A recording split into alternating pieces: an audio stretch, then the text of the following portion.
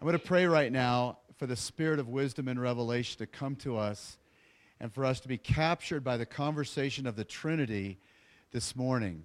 So here we go. Father, in the mighty name of Jesus, we approach your throne of grace confident that you want us there. You've died to purchase our place in your heart, that you want to speak to us today, that you're a good daddy, that you're a good father, and that you have our best interest in mind, and that you are talking to us today and liberating us today and transforming us today into your likeness. And we love you, our Father. And so send us the spirit of wisdom and revelation. I ask that you pop open our minds and our hearts so that the unseen realm, the realm of the kingdom, becomes more real to us than the seen realm. I ask for angelic activity this morning. I ask for supernatural encounter this morning. I ask for the white-hot affection of the Father's love to be pouring into our spirit. I ask for you to upgrade our identities. I ask for you to increase our affection. I ask for you to pour out your spirit and take us into our destinies. Lord, that we would leave this planet and hear you say, "Well done, my child. Well done. Way to go. You did exactly what I told you to do with the people I told you to do it with, and you held on to your identity with excellence." Thank you, Lord. Thank you, Lord, for today. In Jesus' name, amen. Wow. I love it when God gives us prophetic perspective on what exactly is going on so that we can enter in to his purpose with enthusiasm, without question, without wondering if we're the right people doing the right thing in the right way. It's really exciting to be able to hear clearly what God, our Father, is saying to us, and so that we can walk really boldly into our purpose. And so today, I feel like the Holy Spirit's saying it's all about Father. And I'll explain that in just a minute. It's all about Father. And Josh comes up to me and gives me a prophecy during the first song that Ryan's leading about Father. You're a good, good Father. And I said, look at my notes. And he looked at my notes after he prophesied over the Father heart of God and the family and even over myself. And right at the top, it's in quotes, it's all about Father. It's all about Father. And today I want to break that out for you. I want to explain that to you and why that is so important to what we're about at Tribal, what we're about as a people. All right? So when we're in Redding, California at Bethel, we were having encounter after encounter with the Lord. The four of us, Josh and Amy and Janet and I, many prophetic words were coming. And one of them that just came blowing down into us was this word, rally the tribe. Rally the tribe. And we heard the Lord say, I am going to cleanse the atmosphere from any toxicity that has been accumulated over the years. I am going to wash out doubt and unbelief. I'm going to heal wounds and disappointments. I am going to recall out of heaven with my Father's voice. I'm going to release a sound of heaven, a song from the heavenly realms, and I've predisposed and pre-wired people to hear that sound. They're going to hear a sound, and they're going to come together around me with my Father's heart and around the Son Jesus and the Holy Spirit. They're going to find each other around my love, and they're going to find their family, and that family is going to be able to unleash a clarity about their identity. And they're going to know who they are in the context of family. They're going to find out how much they're loved. And they're going to be unleashed into their destinies and their callings. Rally the tribe, because there are people all over the world that I've called to be a part of this family.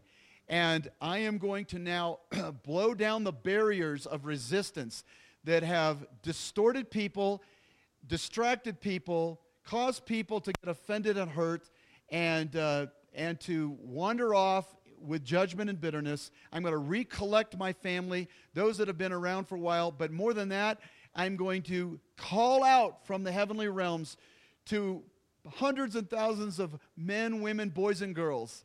And I'm going to get them reconnected into their international family of affection. Could you all just repeat those words? International family of affection. That was a prophecy that we received, Mike Bickle and I and a whole bunch of others, way back in the 80s. The Holy Spirit came to the prophetic leaders around us, and there were a lot of them, and they were, quite frankly, very strange people. They would see angels, they would hear things, they would go to heaven, they would come back, they would give us messages, and all these messages would manifest in the earth in very bizarre ways. But one of the most powerful things that we heard that kind of got lost in translation and in a way got kind of tucked away in some old closet in a chest of drawers where almost nobody's thinking about it, and here's that word: I am raising up a family of an international family of affection. And that word, by the way, that international family of affection will be used by the Lord to bring about a change of Christianity in our generation. There will be a complete upgrade and return to biblical, authentic faith that we read about in the book of Acts. And that God's going to raise up a people after his own heart that love him, that love each other, and that emit the Father heart of God to a lost and dying world. And so we've heard this now for years, and we gave our lives to it. And the reason why Janet and I and our young little family moved into the inner city was because it was the international hub of the Midwest. It wasn't just to be among the poor, it was to be among the international community, of which about 50 to 70 nations have resettled there as refugees to find a home in America and a safe place to walk out their dreams as well. So we moved into the inner city to be a part of the international community because God has called us to the nations. And he wants a tribe of people, an international family of affection, a family of families. That's a tribe. A family of families, a translocal international family, a tribe. And he wants this family to be made up of black people. Awesome. Awesome. That's probably going to upgrade our worship a little bit. He wants us to be Native American. Come on. Oh, yeah. Come on. He wants us to be, Asian. Oh, man. Think of that. He wants us to be Aboriginal. Come on. Whoa. I mean, there's people of colors, textures, flavors, and you need them in your life because they carry a sliver of Jesus. They carry a chunk of Jesus that if you don't connect with them at the heart level, the Jesus in them won't get all over you. So you're going to have to look past your prejudices and your issues and your predetermined ways, and you're going to have to see them by the Spirit. You're going to have to look past their eating habits, their languages, their all those things that they're going to have to look past in you. Oh. So in other words, you carry a dork factor in your life. Yes, that's right. That people are going to have to blow through in order to touch the Christ in you. So God is forming this international family of affection. Now, the Rock tribe isn't the only tribe on earth. Okay? Let's not get an elite spirit at all. First of all, the big tribe, big T, is the whole body of Christ, right? I mean, it's everybody that loves Jesus. And man, we're into the big whole body of Christ. And in our early days, we set up a 6-hour prayer watch in IHOP. You may not know this. From 6 in the morning to noon, every Sunday morning, we took and made a list of all the churches in Kansas City and the metro area.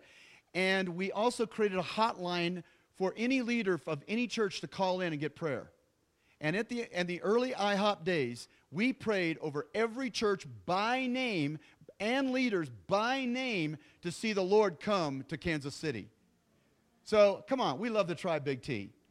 Just shout out a couple of the denominations, the organizations that God brings to your mind right now. Just shout them out. Nazarene. What? Assembly of God, Methodist, Presbyterian. How you guys like Orthodox? Roman Catholics. Come on. Episcopalians. There you go. You see, that wasn't so hard. And we love the body of Christ. I mean, come on. Wow. Now, we also love our tribe Middle T. And our tribe Middle T is the body, that part of the body of Christ that really likes revival, the presence of God, the gifts for today, the supernatural, the Holy Spirit's work in in signs and wonders, the people that like revival, the people that like the restoring of the church back to family, and the people that are going after kingdom transformation of cities, regions, and nations, the 7 mountains of influence. Okay, so our tribe Middle T are those groups and ministries that are kind of pressing in, pressing out. They're paradigm shifters. They're game changers. They're on the radical side. They're a little bit bizarre, but we kind of like those people. And we work a little more directly with them.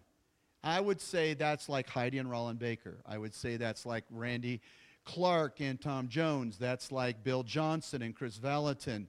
You know, those would be some of the names. IHOP, for example, or the Vineyard. These would be some of the ministry entities that we feel a kinship with, and so we call them Tribe Middle T. And there's an accountability more directly to that Tribe Middle T. We are a part of Global Awakening. We are a part of Global Legacy. There's a submission and an accountability to the larger body of Christ so that we don't run off in isolation and get into distortion. So there's safety in numbers, yes? So Tribe Middle T. And then we know that the Lord is a family man. He's a tribal God. And one of the books in James says, I write this letter to the 12 tribes of Israel. So we know that there's one tribe, but several or multiple levels of expression in that family. Like, there's only one church in Laramie, right? The Lord looks at Laramie and says, there's just one church in Laramie. But we know that there are many expressions of his church in Laramie that we honor. Okay? So we know that in order to walk out these one another passages in Scripture, it's going to mean real names, real faces, real people, real cities that we're going to have to mix our lives together with in order to bring the kingdom. So our tribe, Little T, is the Rock Tribe. But our hope is to help facilitate the starting of many other translocal families around the world, and not necessarily that they would join the Rock Tribe. So we've started this ministry called Jesus Tribes, simply to be an inspiration and a catalyst to launch other apostolic peoples in the earth and not require them to join us just because it's God's ways. Now, we know that God's creating a great and mighty paradigm shift in the church, correct? Something's up. Something very big is up. And he's transitioning the church from one place to the next, and he's not tweaking the church. He's massively remodeling the church, rehabbing the church. Not everything is bad he's throwing out, but he's rehabbing the church in a way that is staggering. And if you follow church history in the last 100 years, you can't miss it. Beginning in Azusa Street and on through church history, so many massive changes are going on at a very, very rapid rate. And we've talked about this in the Rock Tribe quite a bit because of the calling. But I want to fundamentally point to one of the root issues that is being upgraded and is being the church is being adjusted on. And that is this topic of the Father heart of God and the building of the church as family. This is a foundational truth that God is recovering in people. And I'm going to read a couple of verses to describe it. But what I'm saying is this. The church in the past, and I was a part of this as well, was connected primarily around doctrine. You had to believe exactly the same things and sign off on a doctrinal statement. Okay? So the unifying factor was maybe a doctrinal statement. How many of you understand what I mean? Okay, you had to adhere to the exact script of doctrine that group had, or you couldn't be a member. Or another way of aligning people was around polity. That is the form of church government. So the polity or the government, you bought into their government, and that was your connecting piece. Now, I was a Presbyterian pastor. Come on, stop being shocked. And yes, I was, and I loved it in many ways. But Presbyterian means it was a word about the polity or the government of the church. It was multiple presbytery or Presbyterian is plurality of elders. And that's how we governed. And we had synods, and we had presbyteries, and we had elders, and we had a very clear form of government, and the unity was around government. Okay? God is changing this right now. Not that he's going to ask Presbyterians to stop thinking about government or anything like that, but what he's doing is he's realigning the church around family. And yes, he wants good doctrine, of course, and yes, he wants good government. He's not throwing out doctrine or government. We want good doctrine and government.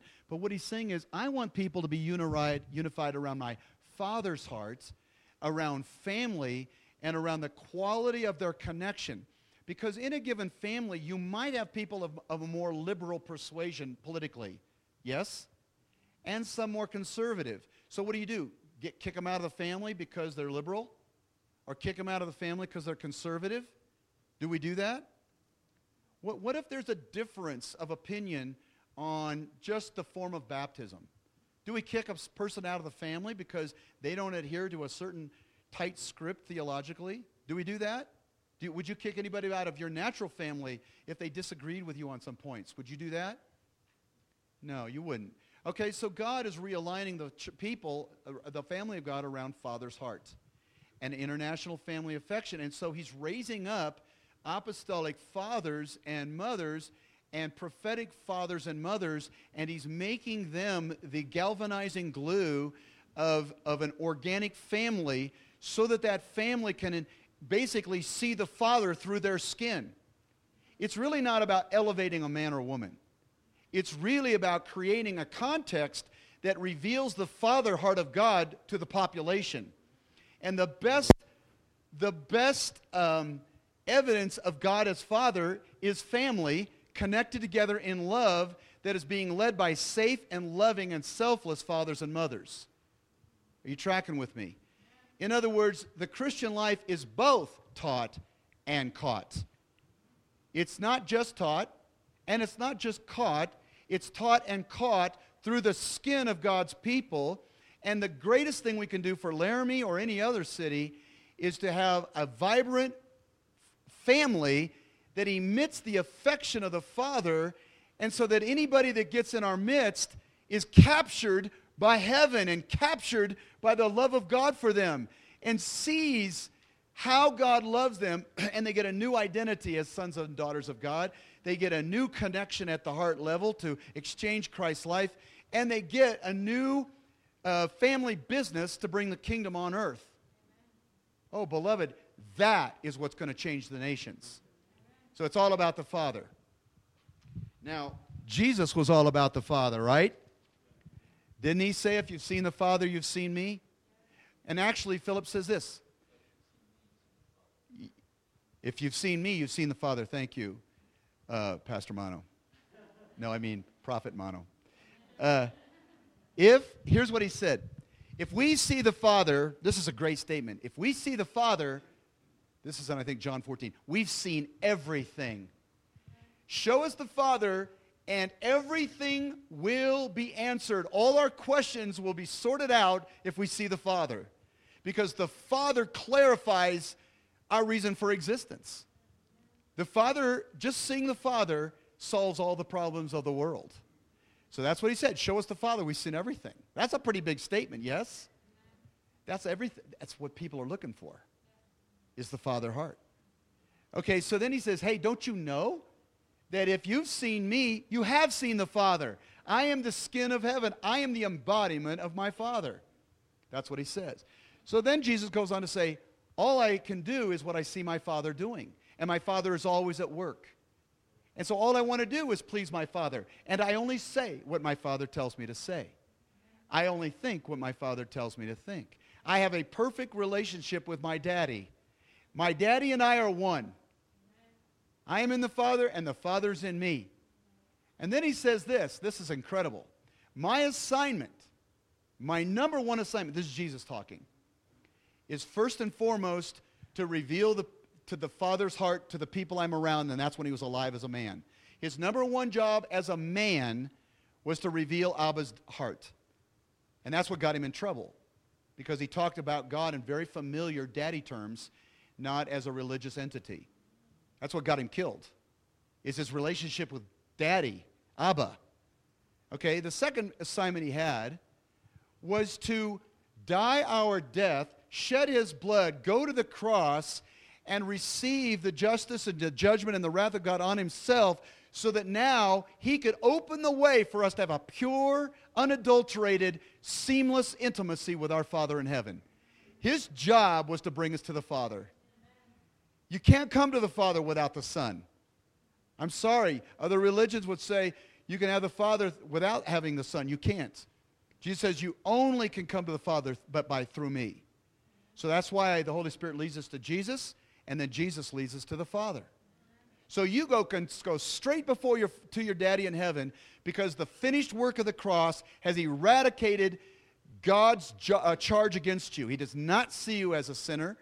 He does not see you as fallen. He does not look at you or relate to your false self.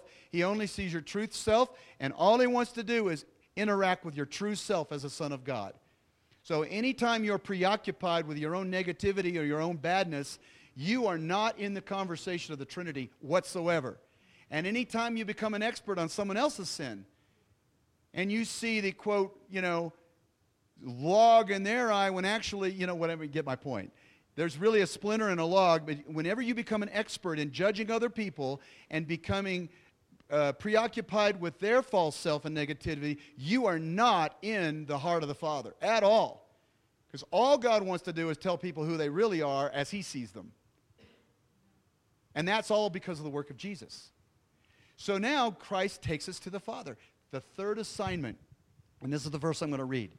He says, first assignment, I want to, as a man, reveal the Father to the people I'm around. The second assignment, I'm going to do what it takes to get you to the Father. The third assignment, this is great, is that now in heaven, Jesus is continuing to reveal the Father to you and me. That's his assignment. He says, I'm going to reveal the Father, and I'm going to keep on revealing the Father. I don't care what kind of a knucklehead you're acting like. I am going to break through, Lenny. I'm going to break through, and I am going to penetrate the wounding in your heart. And honestly, I don't think it's as much rebellion as it is wounding. I think most people's resistance is they've been traumatized. We'll get that in a minute. So let's read this verse. It's in John. Oh, gosh, I got so many verses. John 17. Jesus is talking to the Father, John 17:25, and he says, righteous Father, good Father, though the world does not know you. What a statement. What a sad statement. Though the world does not know you, I know you. And that's not intellectual information. That word in the Greek is the most intimate term for intimate connection. It's the word Adam knew Eve. How did Adam know Eve? Was that a fairly intimate exchange? When the Bible says Adam knew Eve? Okay, that's a high-level intimacy. And that word is the same word. I have a high-level intimacy with you, Father. I don't have just doctrinal, accuracy about your essence. I know you. And they know. They're beginning to figure out that you sent me, that we're ganging up on them to show them love. I have made you known to them by who I was, by what I said, by how much I operated in power. And I'll continue, this is a great word, I'm going to continue to make you known in order that the love you have for me may be in them, and that I myself may be in them. Oh, beloved, listen to this. Jesus is currently bombarding you with messages of affection at a baud rate, and he's softening you up to infiltrate you with a revelation of the love of the Father so that you will know who you are and why you're on the planet. And he is not going to let up until he's gotten victory and the full wounding of your heart, the toxicity inside of you, is displaced by his affection. Oh my gosh. Oh man. Every second of every minute, God is trying to get your heart to be opened and get your attention. and break through the wounding and the offenses and the hurts and the disappointments so that you can live from heaven to earth in his presence. And that's what Jesus is up to right now. If you wonder what is Jesus doing, he is interceding for you. He is contending for you. He is dispatching angels to get around you and to minister to you. He is motivating people to affection you. He is setting people up to love you apart from what you do and how you act. He is good newsing you at the highest level. Is that just like, are you getting a jacuzzi on the inside? I mean, like, come on, man. Something's got to be bubbling up in there. Yeah, jacuzzi. The shimmering, plasmic, jelly-like substance of God the Father's affection flowing like a literal river inside your spirit. Eternal life. Ooh. Ooh. All right. Now, we're in a rehab season, obviously. This building is a prophetic symbol of your life and our church and our tribe. And rehabbing has two parts to it. And both are good if you look at it the right way. Oh, remodel. Thank you, Amy, for the translation. We're remodeling. Thank you. That's why we're a team. No, that's not. Maybe we are. Maybe we are an AA. Maybe we are a recovery group. Oh, never mind. Thank you. I love it. All right, rehabbing, remodeling, restoring has a couple of stages, and God is restoring us. He's rehabbing us. He's remodeling us. We're in recovery. What happens? What happens? The first step is demo, baby. Out with the bad. Out with the bad. He starts wrecking everything. He starts tearing everything up. He starts pulling out carpet. And we had a prophetic word in Bethel where this woman prophesied. She goes, I see someone in this room has just gotten a building that's about 40 years old, and you're tearing out the carpet, and you're restoring it because it's going to be a revival hub, a revival center. And we want to, oh my gosh, that's us, because we had just been tearing out carpet. So God was like, you're on the right track. Okay? And so in the remodeling, it's out with the bad. No, I'm having fun. It's out with the bad, and that's important. You dismantle things. And it's critical that you know that there have been illegal props that have come into your life to sustain you that aren't really helpful, but you think they are helpful. And they're called little idols. They're little false props to hold you up and keep you going, and you think that if you hold on to your fear, and you hold on to your addictions, and you hold on to your need for the affirmation of man, and you hold on to your identity from your work or what people say, you think that if you hold on to those things, that will secure you because nothing else is that secure. So you had to build your own inner construct to hold yourself up. And God goes, oh, this is going to be painful. Because you're going to think I'm attacking you. When I'm not attacking you, I'm attacking the idols in you. And because you're so inseparably connected to them, you think you're one with them. You have an alliance with them. You've cut a deal with hell. I've got to sever and surgically remove the idol from you, but I'm not killing you, but I'm just taking out your idol, and it's going to feel like I'm killing you. So I got to break you. And I got to tear out old stuff. Because in the end, it's not going to work. So one of our leaders in the Rock Tribe, his name is Norman Marcy Willis. And they are amazing. They're a part of our APES leadership team, Apostles, Prophets, Evangelists, Shepherds, Teachers. And they've gone through a lot of deconstruction, a lot of dismantling of things. Not that they were evil, but sometimes the good can rip off the great. How many of you know that? We've done a lot of remodeling, and in the 70s they used to have avocado green stoves and refrigerators, right? Right? Avocado clean and shag carpet, kind of reddish orange. Come on, baby. And I've ripped out more cat urine infected red shag carpet than you can ever imagine. But at one time, it was good. It wasn't great, but it was good. And avocado, it was good. A little snotty looking, but it was good. But God wanted great. He wanted harvest gold. No, never mind. That was a joke. For those of you old timers, you young people go like, I don't know what he's talking about. Never mind. It's stainless now, and then yay beyond. Okay. Now, the Willises, back to them.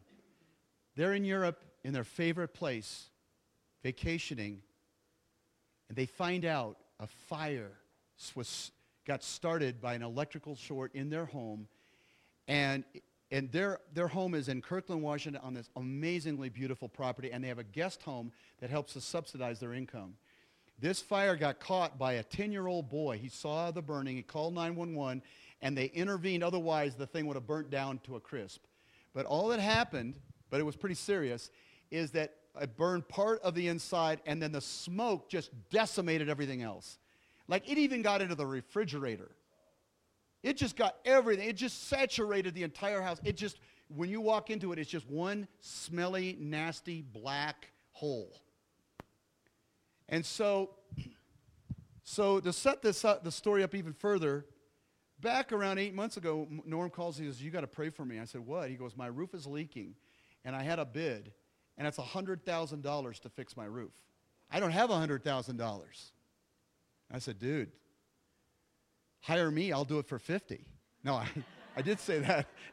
Like, that's serious Northwest prices. I mean, I'll make a chunk of money at 50 grand. He starts laughing. I was serious.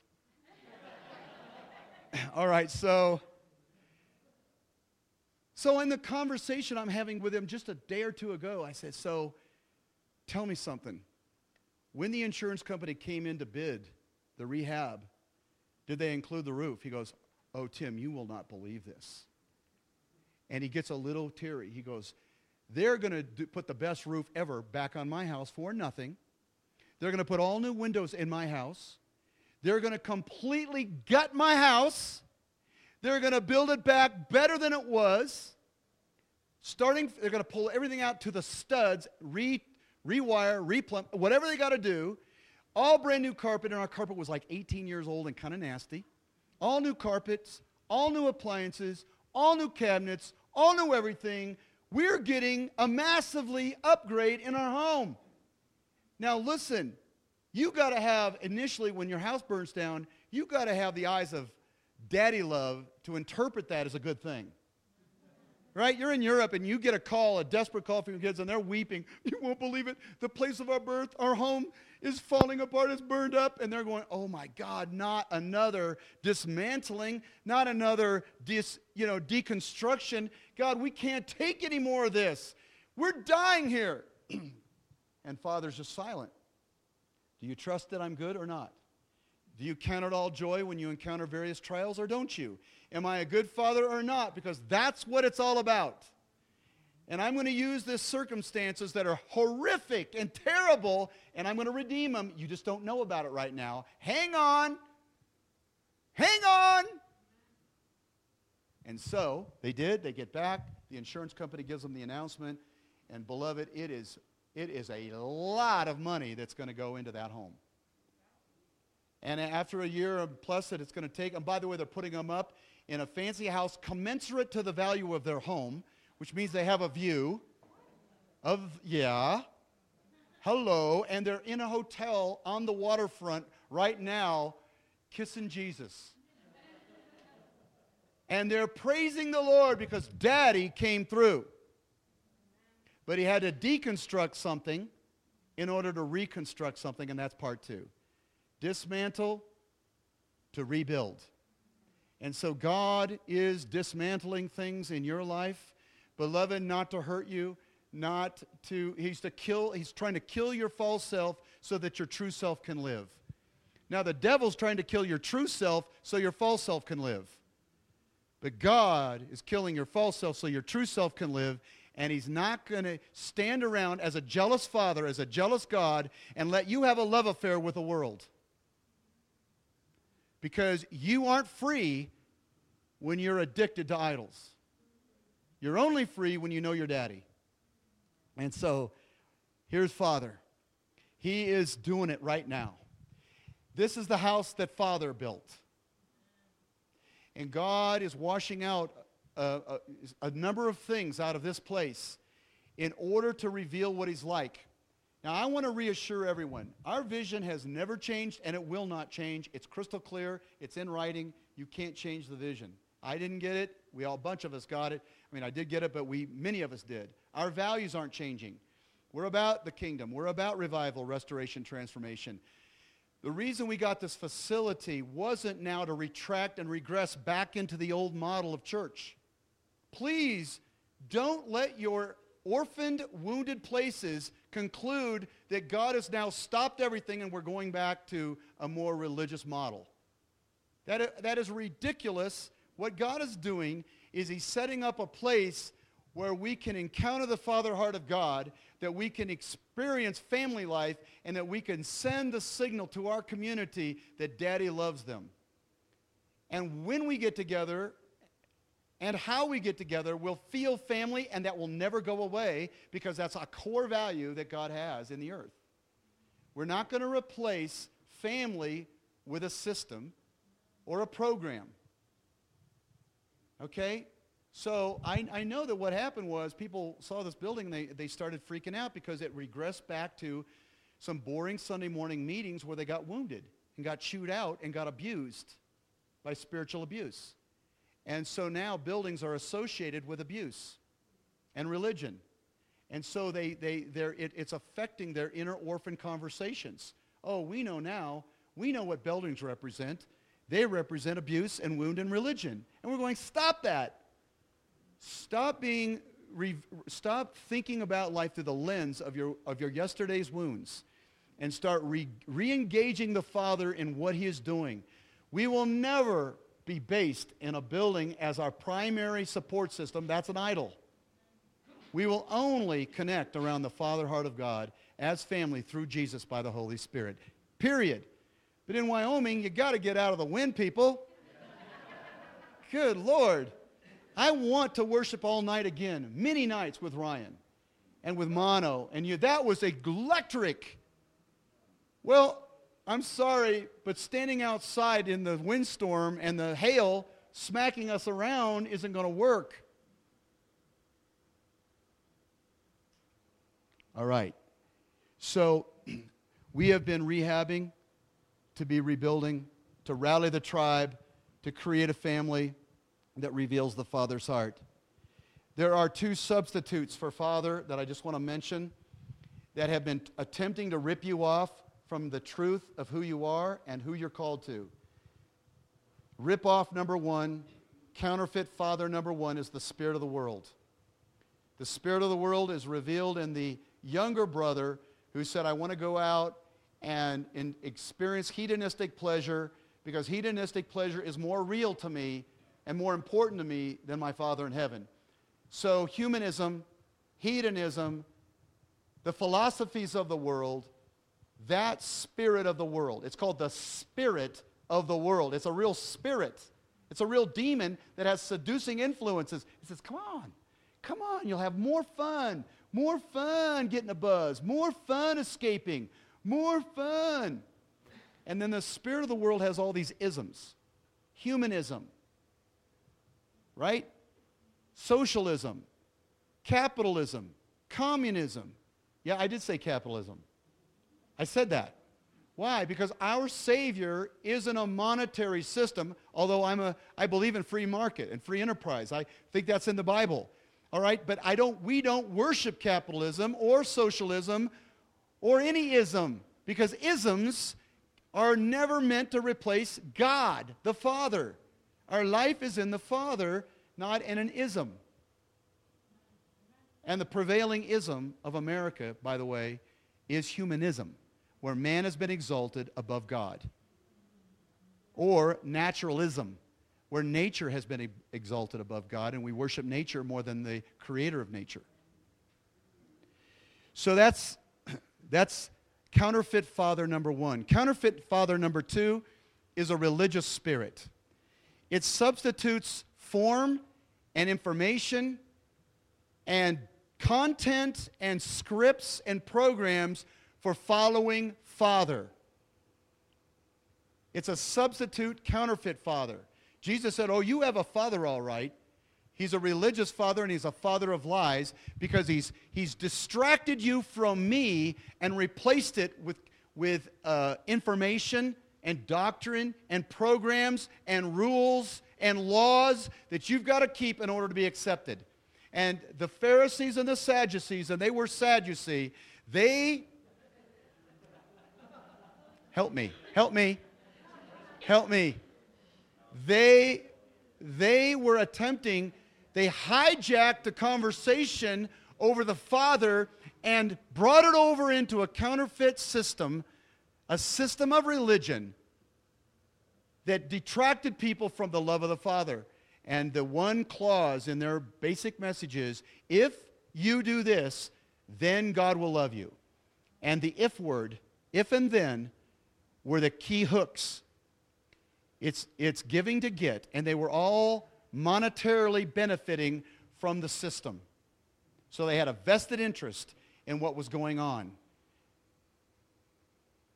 And their tactic was fear and not love. And in comes Jesus Christ, the Son, the firstborn among many sons, the prototype son, the son that's going to show you who the Father is and who you are, and the son that's going to work a work in you so that you do what he did and you say what he says.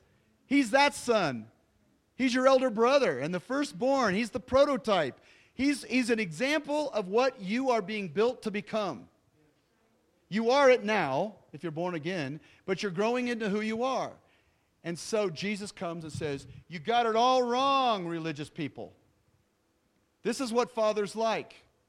This is what he's really like.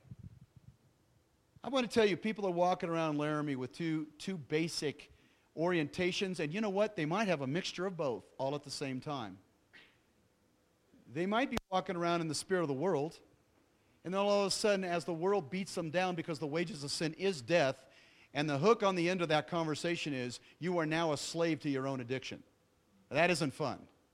So they're going to wake up one day and figure out, I'm trapped in my own God. My own God has not liberated me. My own God has enslaved me. Then they're going to switch over and try to be good. Try to keep the rules. Go to more meetings. Add more, religious hubla to their equation and think that if they're good and read their Bible, that God now is obligated to help them. You know what? God's going to resist that too. And they're going to find as much death, if not more death, in that attempt to strive to win God's love than they did in the world. Then they're going to kick back to the world and get buzzed because they can't pull off being good.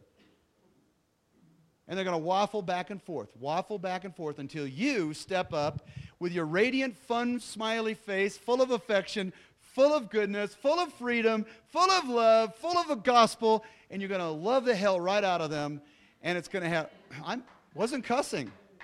And they're going to feel the Father's heart coming through you. And they're going, what vibe are you sending here? What are you emitting? Dude, it's awesome. I mean, that's Colorado talking. I had to relate. Maybe California. And you're going to go, I'll tell you what it is. It's the love of the Father through Jesus by the Holy Spirit. All right, so we're now under the same mandate of Jesus, and that's why God's saying rally the tribes. Okay, the same thing Jesus did, this is our assignment. Here's your assignment. Your assignment is to know God, your Father, through Jesus by the power of the Holy Spirit. Your assignment is to know God. Beloved, listen to this. The greater revelation you have of the goodness and wonderfulness and greatness of your Father will determine the degree of your health as a person.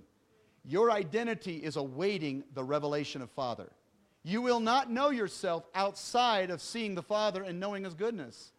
And so your whole essence is wrapped up into seeing the Father's love and knowing what He says about you. Not only that, you cannot, well, I don't want to go to number 2. So your number 1 assignment is to meet the Father, to know the Father. and for you to realize that his words are wise, to trust his direction in your life, and to obey him quickly, cheerfully, and completely. Why? Because everything he asks you to do is in your best interest, even though it might sting your flesh a little bit. So you got to know that the way you relate to Daddy is a very big deal. That if you're blowing his instructions off, if you're disobeying him, there's a significant consequence to that. Not that he's judging you and condemning you, but that he wants to bless you, and you're pulling yourself outside of the context that he can bless you. So the way we relate to Dad is critical. And I want to tell you, it's taken me many years to fight through my emotional wounding and offense at my own dad, enough to get to what God was really like. You know what I'm saying? At an emotional level. At an intellectual level, I knew the message. At an emotional level, I wanted nothing to do with Father. At an emotional level.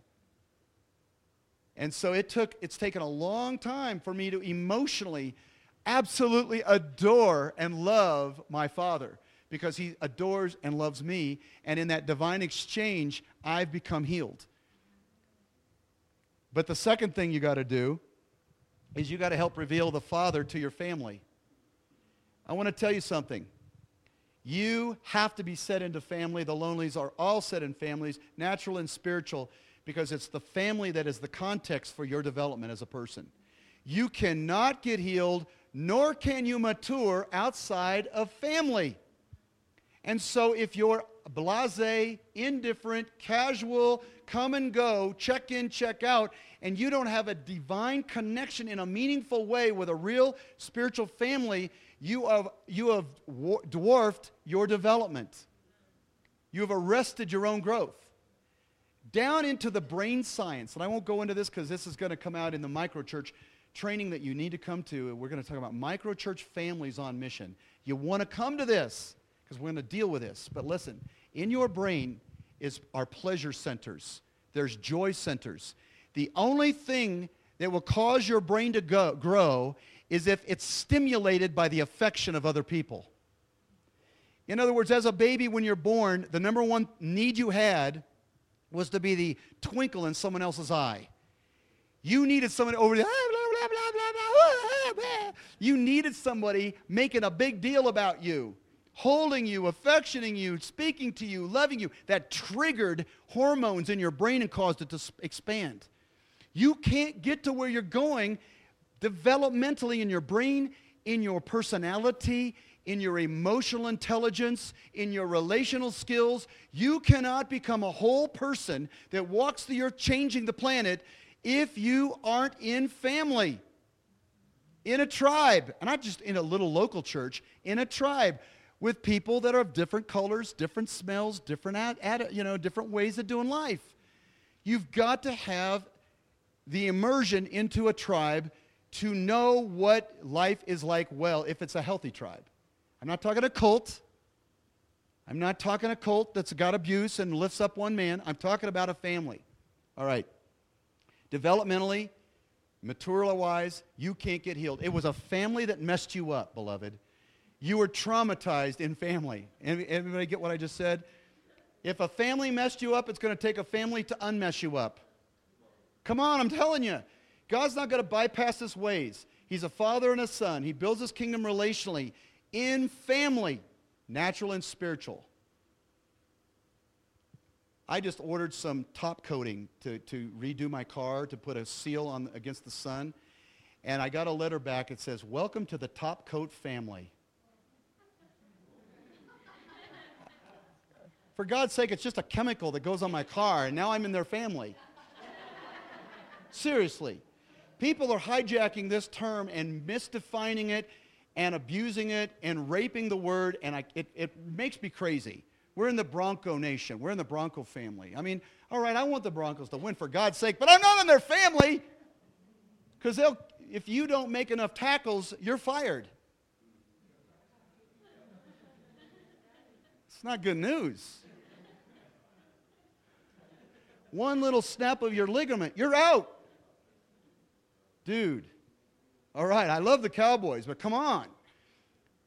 We're in a family of God, in the Rock Tribe, in a rejection-free zone where the gospel of grace permeates the atmosphere. You've got to be surrounded in the liquid love of people, attached at a heart level to the skin of heaven, or you will not thrive. You'll only survive. And beloved, you don't want that at the end of your resume, at the end of your life. Well, I survived. Sicker than a dog, but I survived. So let me tell you, you were traumatized in life, whether it was in a natural family or not. Trauma A, omission.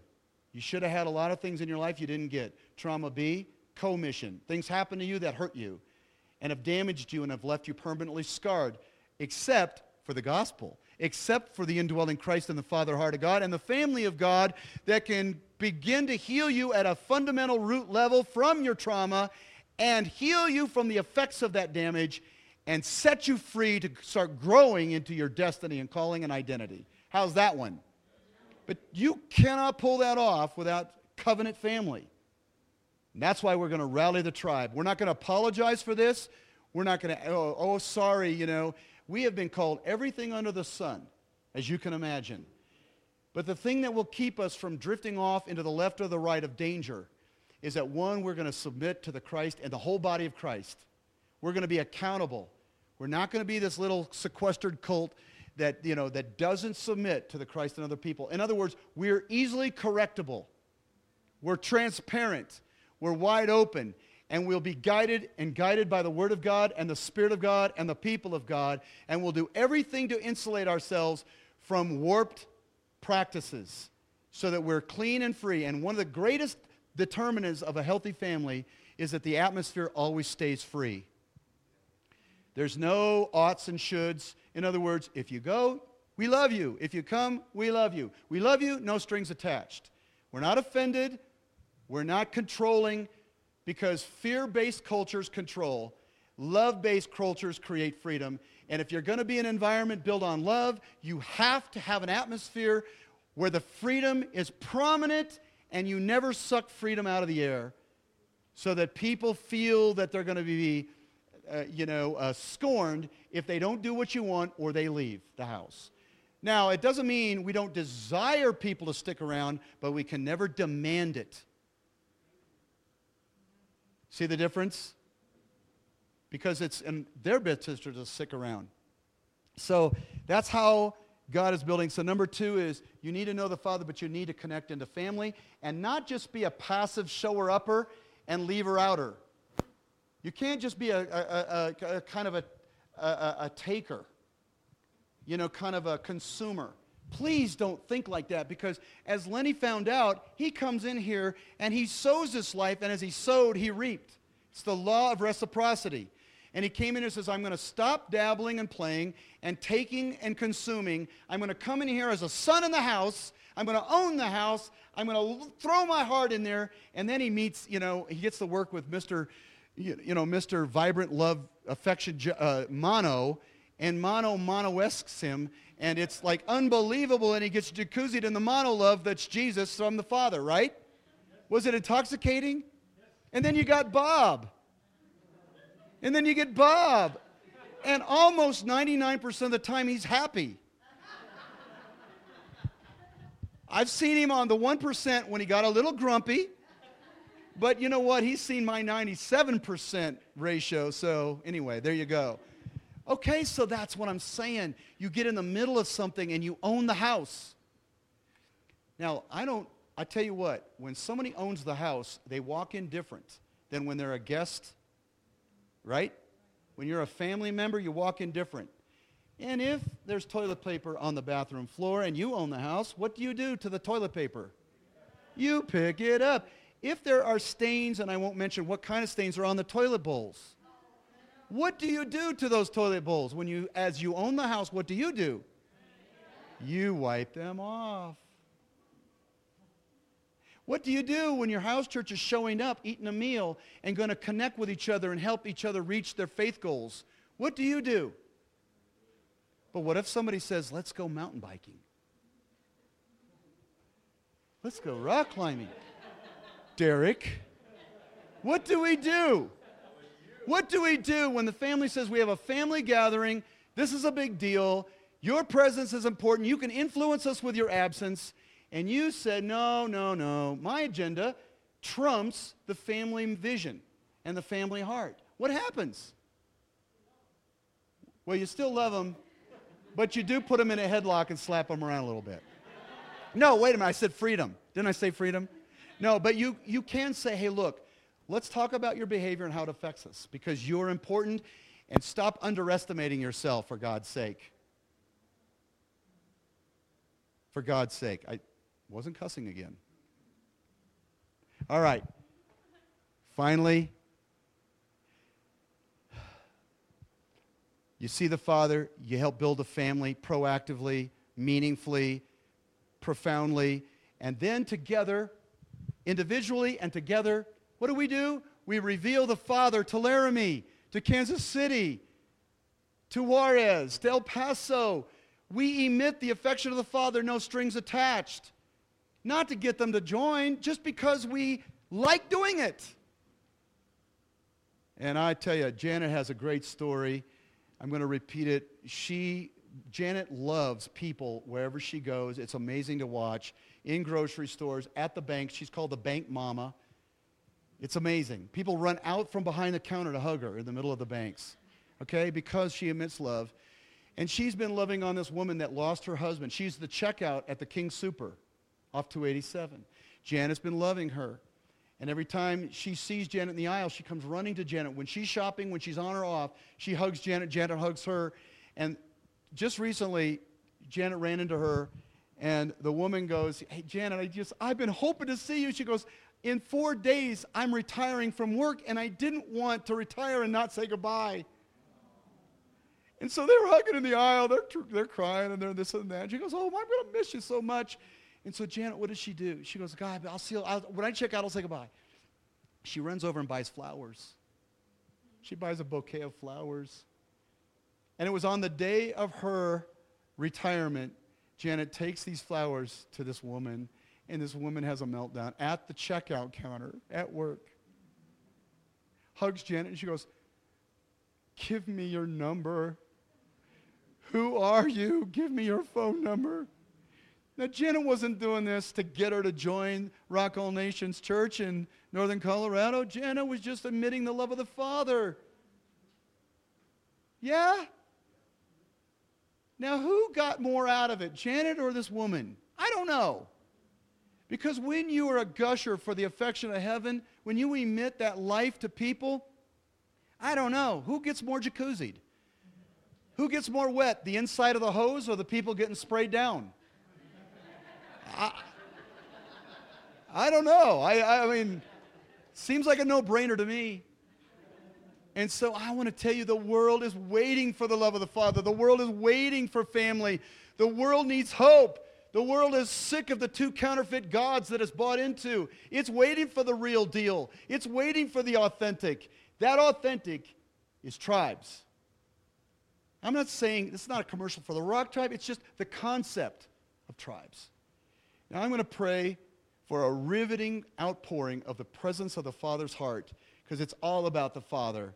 Now, we love the Holy Spirit, and the Holy Spirit brings us to Jesus and keeps working. It's the Spirit of the Father, and we love Jesus. I love Him. But I'll tell you what, Jesus wants me to love the Father so that I can experience the Father's love and give it out and irradiate His affection, all the time, everywhere, with everyone. Wouldn't you love to just live like that? Man, I want to live like that. Sometimes I'm a little nasty, I'm a little self-absorbed, I'm a little narcissistic. And the Lord goes, Tim, come on back to who you are, what I am, what we're about on the planet. We can do this. And then our businesses in Laramie will change, because they'll be kingdomized and under the love of the Father. How about that for a cool vision? Guess what? University of Wyoming will change too, because the love of the Father is going to hit the campus. Guess what? It's going to bleed down into North Colorado. It's going to change. Kansas City's going to change from the inside out. You know why? The love of the Father. And all those little orphan children walking around that have generational family curses on them are going to get pulled out of their curses and re-blessed with the Father's heart. So this isn't lifting up a man. It's not even lifting up us. It's lifting up what the Father is doing in the earth. Would you stand, and we're going to pray for an impartation of the Father's blessing. And take hands as a symbol of our connectedness together. Beloved, this is revival. This is revival. When we talk about a revival house, this is the Father's house. It's a house the Father built. And revival is an explosion of the deconstructing of the bad and the reconstructing of the good in the love of the Father, the Son, and the Holy Spirit. A white-hot love of the Father pouring through us, and a connection of family bringing the kingdom on earth. That's the vision of the house. Okay, Father, in the mighty name of Jesus, I know you've been laughing and enjoying your message to us today. You've been good newsing me and good newsing us, and I thank you, Father, that this is what you're saying to the church today. And I thank you, God, that you've positioned us to hear this. And we're not ahead, and we're not behind, and we're getting exactly what you want us to get. And so I pray a Father's blessing right now on every person here, Lord, that you would satiate their spirit, their souls, and even their bodies in the love of the Father. And that you would connect them with their family that you sovereignly wanted to join them with on the earth. And that you would detox us from offenses and unforgiveness and bitterness and judgment, and enable us to treat people with mercy and grace, because that's how you treated us. So Lord, put your anointing down upon this family and on this tribe. I speak a blessing over the Rock Tribe. Mano, come on, can you stand with me right now? We're going to speak a blessing over the Rock Tribe. Rock Tribe, without an elite spirit, without an illegal elevation of ourselves above the body of Christ, in all humility as servants to the church, we bless you. We bless you and we rally you. Those that can hear the sound of heaven, we call you in to this family because we love you. We will not hold up your sins against you. We will not make you jump through hoops. We will welcome you with open arms into your family, and we will extend the mercy and grace of God consistently to you, and we will tell you of your true self and not remind you of your false self. We will be the safest place on earth by the grace of God. We will be a place that you can know who you are as a daughter or son, that you can find your people, who is the White House environment, white hot house environment for you to grow and thrive, be healed and matured, so that you can bring the kingdom wherever you work, wherever you play, wherever you live. This is the purpose of our tribe, to bring glory to God, exalting the love of the Father, and through Jesus Christ. Now, we bless our tribe, Middle T. Iris Ministries, Roland and Heidi. We bless Global Awakening, Randy Clark and Tom Jones. We bless Global Legacy and Bill Johnson and Chris Valentin and the others. We bless our Middle T tribe. We bless you all. Sam Matthews, Family of Faith, who is coming to Tribal. We bless you, we bless you. We bless the church. We call the whole church into this extraordinary vision of the Father's heart through Jesus by the Spirit. We ask, God, that you would take the denominational churches and tribalize them so that the affection of the Father flows through them. And use us to be a catalyst for the reviving, the restoring, and the transforming of the earth. Now, we breathe on you, Holy Spirit. We breathe on you. Holy Spirit, breathe. We bless you. The Spirit of the Lord bless you now. I see angels coming around every one of you to help liberate you from the prisons that you've been in of depression and discouragement. I see angels being dispatched. I see the hand of the Spirit of God on you right now. I see the Father blessing you.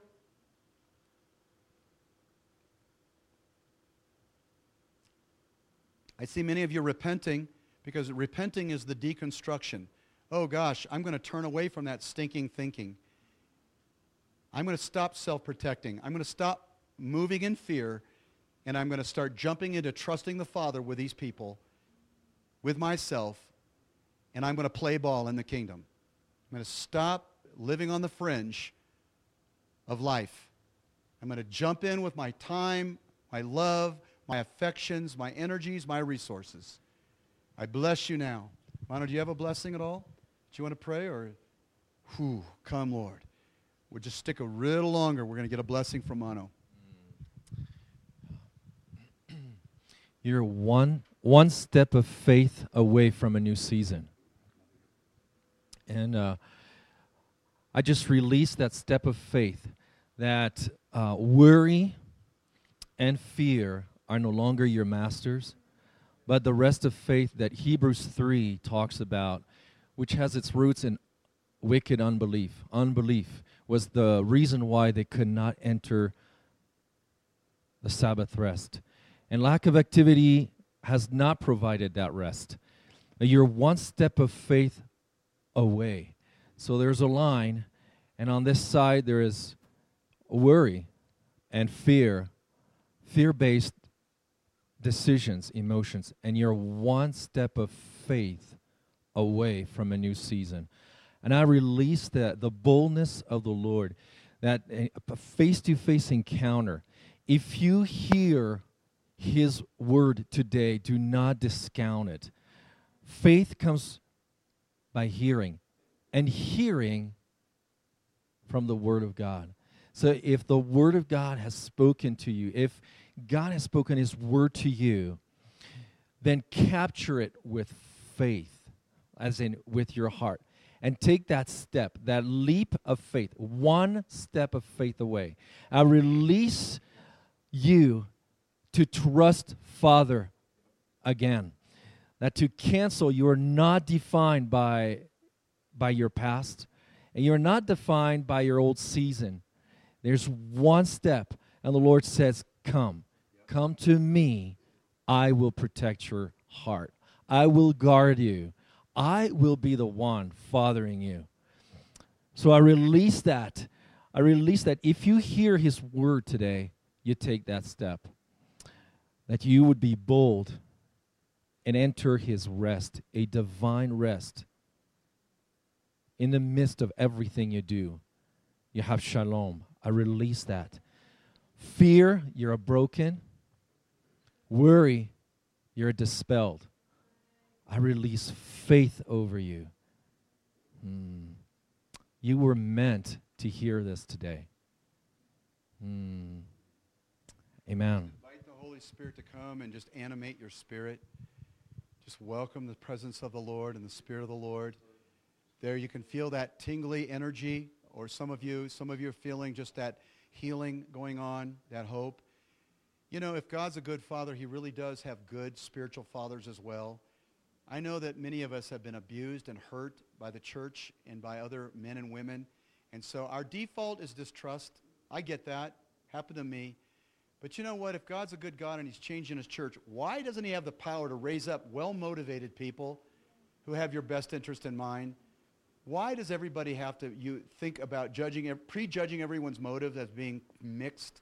That's not true. There are a lot of people that aren't in it for the money or the fame or the glory. They just love the Father and they love you, and that's it. They're not trying to get rich and famous off you. They're not trying to build their own kingdom. They want to see God's kingdom grow. But God is going to have to raise up fathers and mothers, sons and daughters, to pull this off. So please don't trap other people in your predisposed biases and prejudices and wounding. Don't do that to yourself. You don't want that done to you. You don't want that done to anyone. I don't want that done to me. It's been done a lot. But I just want to, let's be innocent until proven guilty. Can we just do that? That's kind of smart. Let's cleanse the palate. Let's cleanse the whiteboard. And all the accusations and courtroom conversations you have about the church and about leaders and about bosses and about pastors, you know what? You need to take a big old dry erase and wash that board clean. And start over, give yourself a break, and let God bless you without walking on eggshells and being predisposed toward negativity.